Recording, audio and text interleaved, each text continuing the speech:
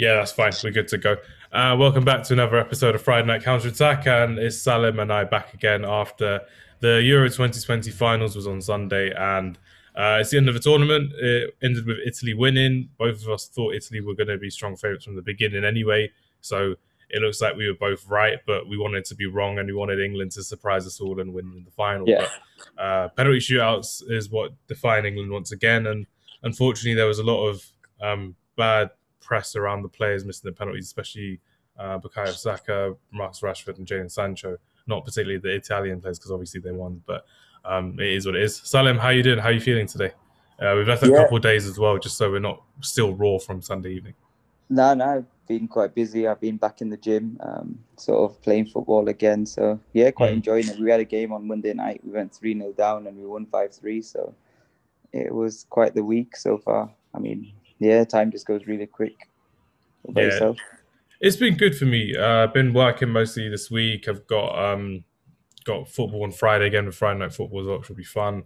May end up going to London on the weekend as well. That'll be quite nice. Get some not vibes in, but basically just like have a change of scenery as well. Because it's the summer, you want to try to go different places and be a bit more refreshing as well. And it's Eid next week as well, isn't it? So I want to try to do something different, and I might go Yeah, see the in-laws as well, which would be quite nice. But um, onwards with the show. I'm looking forward to really discussing the situation regarding the racism in football and the racism in society. Because today, as we were just before we were talking, you were the one that was kind of suggesting we should talk about this more so than the actual game, would you say, about the racism in football? yeah. If anything, I think that the issue ahead, the issue sort of on hand, is more important than anything. Obviously, like football is important to a lot of people, but the fact that just from missing a penalty, like it happens.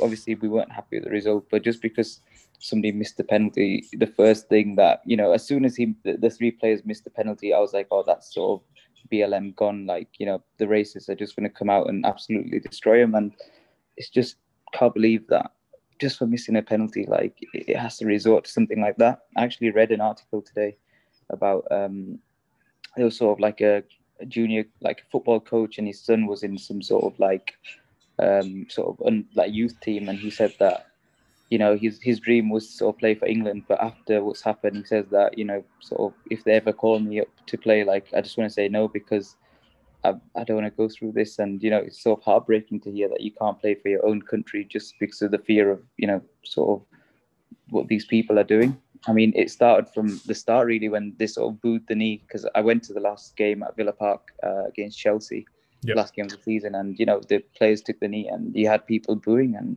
there weren't that many people in the ground. It was only 10,000 or something, but the sort of cheers and applause sort of drowned it out. But I just can't believe that like this is happening. It's 2021 and it's still here, and it's sort of everywhere.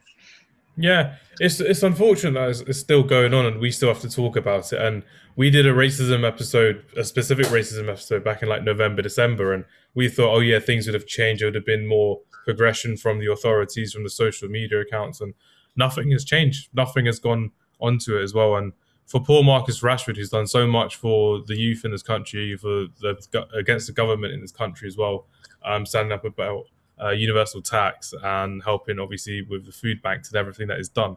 The fact that some people are still like honestly going at him on social media, like no holds barred, going about racism, going through like pure hatred. And after the Europa League final, even though he had a poor game, it was still about racism for him. He didn't miss a penalty. It was just the fact he had a really poor game.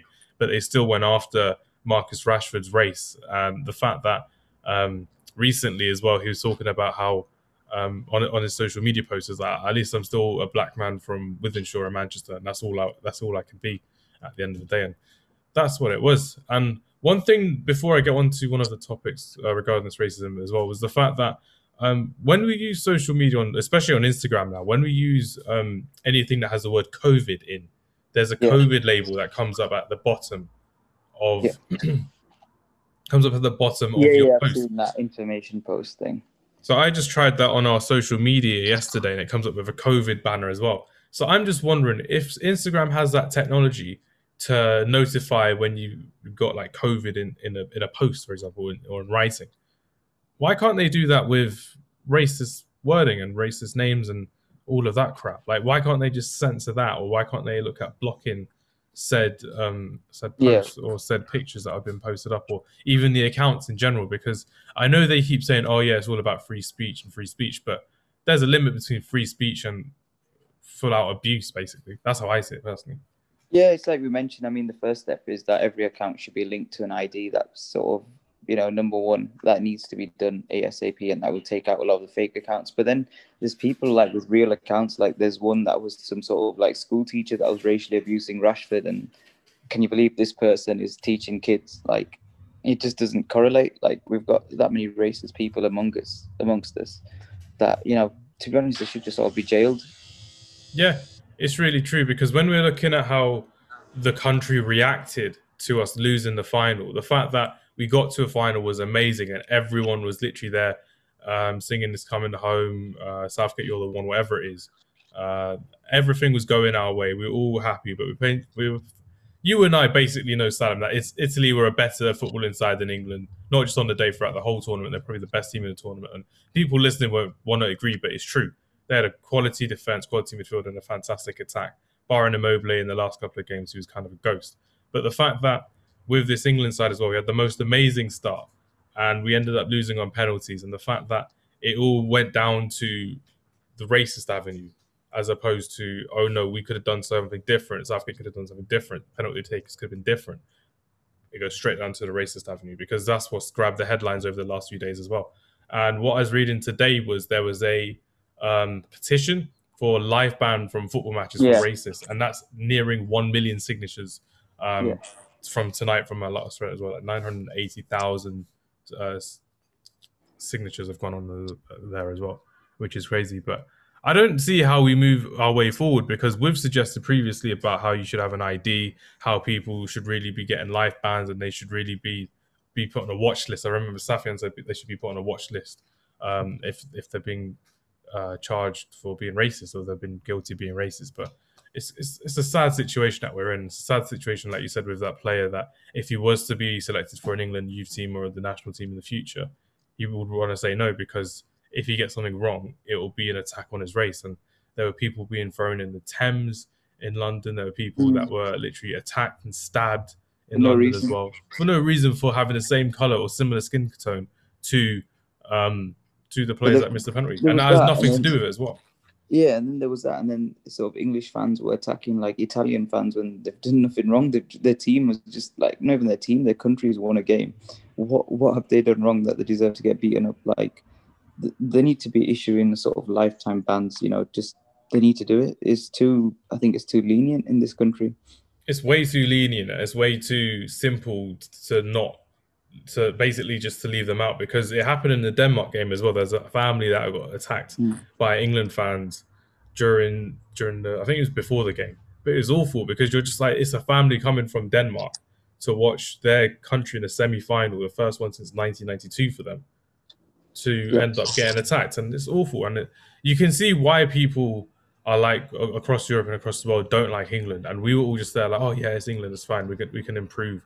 But clearly, the fans and the general public haven't improved at all, and you can see why people are saying, oh no, we shouldn't really be going for a 2030 bid if we're going to have fans that are behaving like that. We had a World Cup in Russia a couple of years ago where everyone was saying how, oh, they're all racist, oh, they're all homophobic, but nothing came publicly. Nothing was shown against racism to like players from different backgrounds and different countries and different continents, and nothing was going in a homophobic way against in a homophobic way. But for England to have some of these games in the Euros this time in the Euros, it's ridiculous how England fans have too much entitlement, shall we say, to how they believe football should be done in this country, and how they believe that they should just be running through the gates of Wembley because, oh, we're English, we deserve to be here. It's a final, we deserve to be watching it in our local stadium. It's a letdown for so many of the general football fans and so many of the good football fans that have followed this English team through thick and thin over the years as well.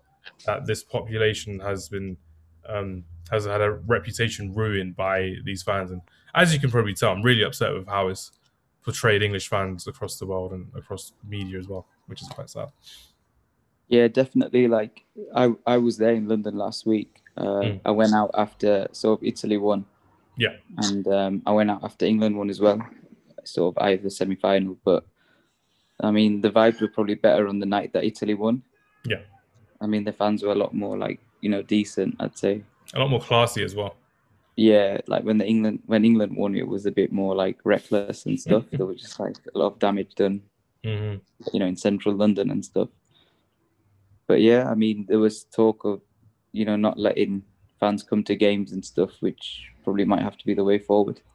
Yeah, I would say so as well because they've just ruined so many different things, and they believe it's their, like I said, it's their entitlement to do that. And I was lucky enough to go to the game Italy versus Spain in the semi final as well, and the fans in the stadium, they were all so polite and so nice, and they were obviously passionate about supporting Spain or supporting Italy.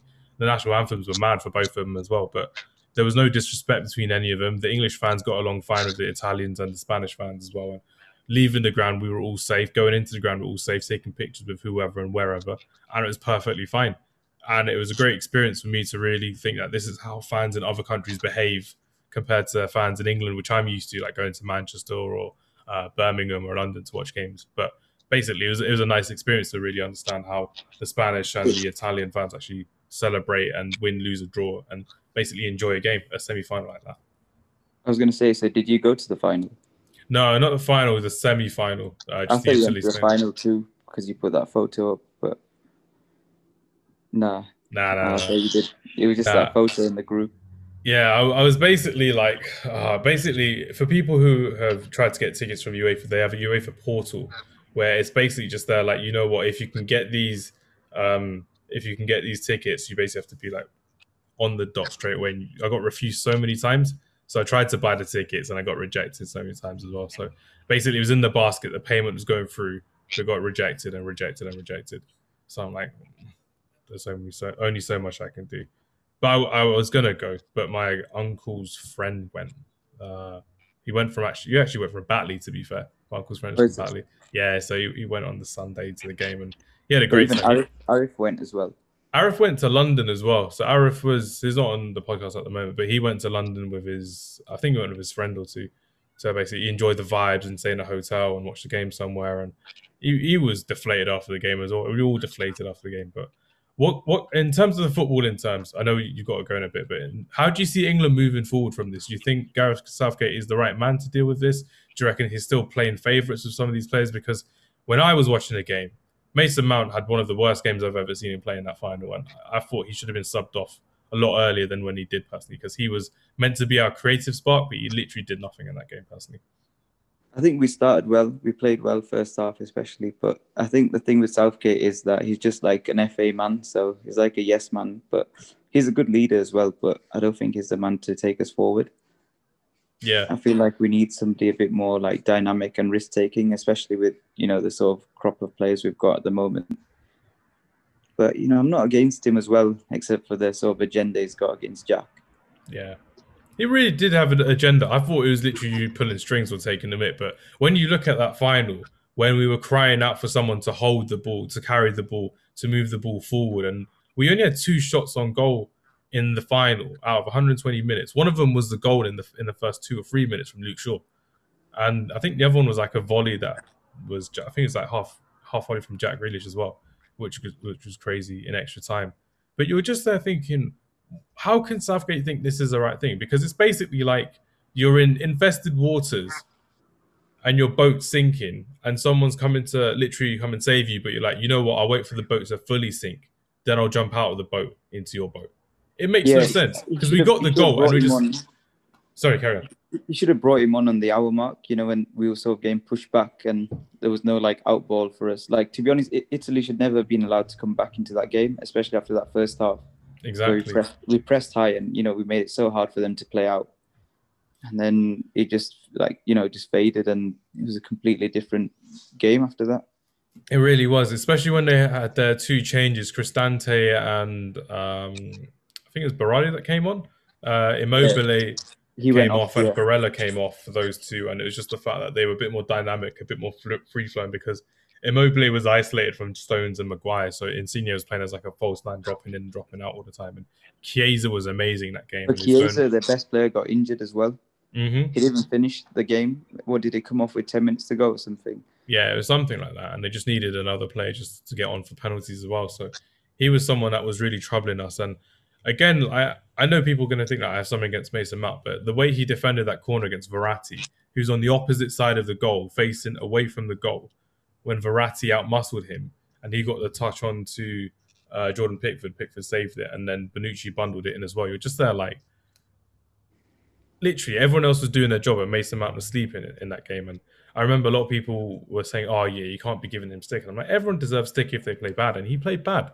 He got like a 3 or a 4 in the Sky Sports rating as well. But for me, I'm just like, he shouldn't have stayed on for that full 90 minutes. And that's where I think Gareth Southgate needs to change and he needs to adapt. He needs to really think that it's not always about having my favourite players or my most trusted players, shall we say, on the The pitch all thing the is, time. because we had like a defensive five with sort of two sort of like in midfield sitting kind of, well, not sitters, but more defensive players. We needed the front three to be just attacking, but Mount isn't that player. He had to be like Jack or Sancho or like a Foden, that kind of player. But Foden was injured, obviously.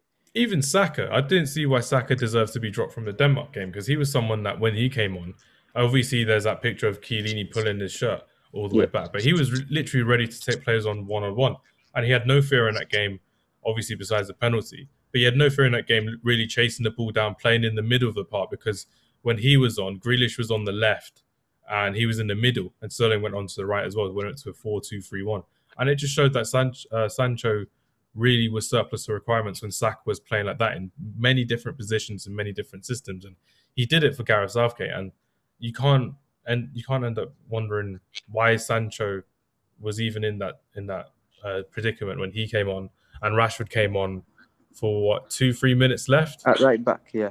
at right back as well. But I know they had to take off Walker and they took off someone else. I think it's Henderson they took off again Yeah. for the penalties. But what did you make of that? Because a lot of people are saying, "Oh yeah, they should have been warmed up." But I've seen players like Giuliano Belletti, for example, for Chelsea. He came on at 119 minutes in the Champions League final for a penalty, and he scored. Like all he did was walk on the pitch, take a penalty, and he scored for them. Yeah, in even we 2008. did that in the playoff semi-final. We brought Emil Jedinak on literally for a minute, and he scored his pen, and he went. I think he got it wrong, you know, in terms of takers and stuff. But you know, at least like they stepped up, whoever stepped up, and it's respect to them. But the takers were wrong. Yeah. Initially, like I think Sterling and Jack both should have taken one rather than Sancho and Saka. It's easy to say now because they've obviously missed, but I think the reasonable choice from the start would have been that. Yeah, I agree with you as well. It would have been something that you'd have liked to have seen. You'd have been able to see a bit more of the players who were already involved in the game, but someone who's had a couple of shots in the game. Raheem Sterling's taken penalties at Wembley before in the League Cup finals once or twice before as well. And has taken penalties for Man City in the past. And Jack Grealish, I'm not sure. I don't think he's a penalty taker for Aston Villa, but he's taken penalties in the past. He's missed one against Sheffield United, but he scored one in the playoff semi.